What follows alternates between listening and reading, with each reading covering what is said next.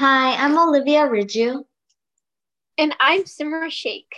You're listening to The Shadows Within. A podcast explores many supernatural creatures that are rumored to be lurking in the shadows of our realms. In today's episode, we will be analyzing the popular legend of Bloody Mary and its origin. There are many different variations to this popular legend. However, everyone is familiar with the malevolent spirit living behind mirrors. So, as I said before, there are many different variations. And the one I learned about when I was young was that the person enters a dark room with a candle, and then he or she looks into the mirror and they say Bloody Mary's name 3 times, right? And then if it's performed correctly, Bloody Mary will appear in the mirror and then come to snatch your face off. I wouldn't mind if they snatched my face.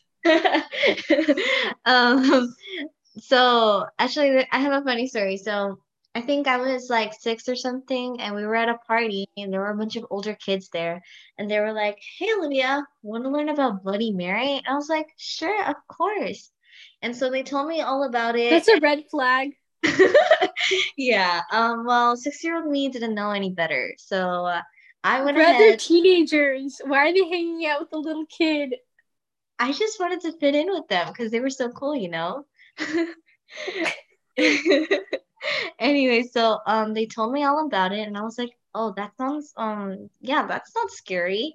I'll go ahead and do it." Like they dared me to do it, so I went into the bathroom with the candle. I said Bloody Mary 3 times, but then by the time I said it the third time, I was so scared and I was just sitting there crawling on the floor, crying because they wouldn't let me out. I was like, "Guys, this is not funny. Let me out." And finally, they let me out, and like I ran to my mom, and I was like crying, saying that there's like a devil or something named Bloody Mary. That sounds really traumatic. Yeah, it Do you was. have PTSD? Anytime that you're stuck in a closet or something? Uh, well, usually I don't find myself stuck in closets, but maybe, yeah. Um, the funny thing is that I grew up with like a totally different variation.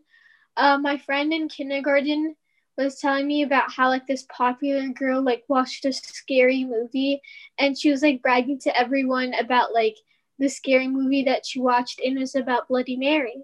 And the thing is I imagined Bloody Mary when my friend was telling me for it to be my mother wearing a shalwar kameez, which if you don't know what that is, it's an Indian dress and glasses because she has a sharp nose.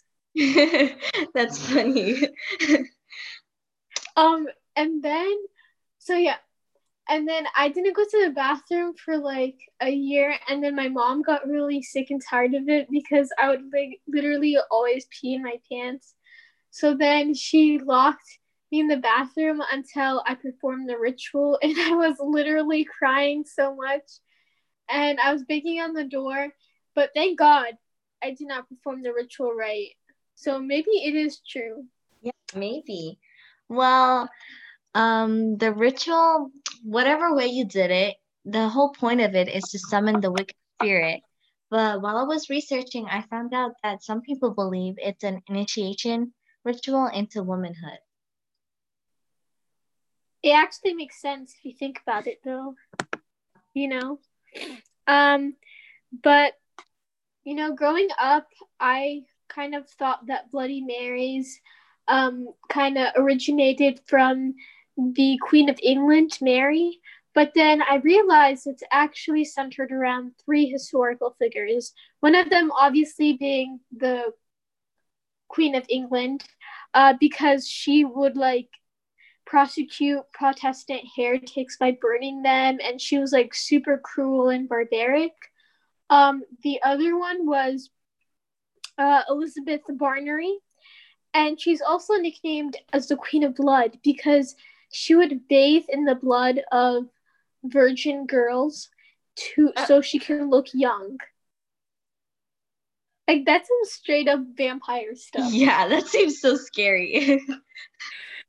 Um, it was also influenced by Mary Worth, which there's not that much information about it being influenced by Mary Worth, which was a witch executed in the Salem witch trials.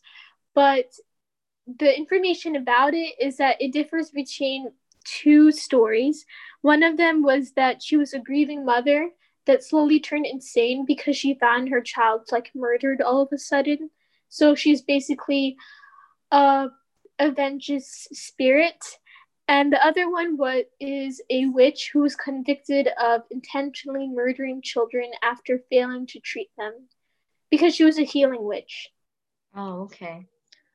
Well, regardless of where the story began, Bloody Mary provides and continues to provide many a night of haunted excitement for anyone brave enough to try.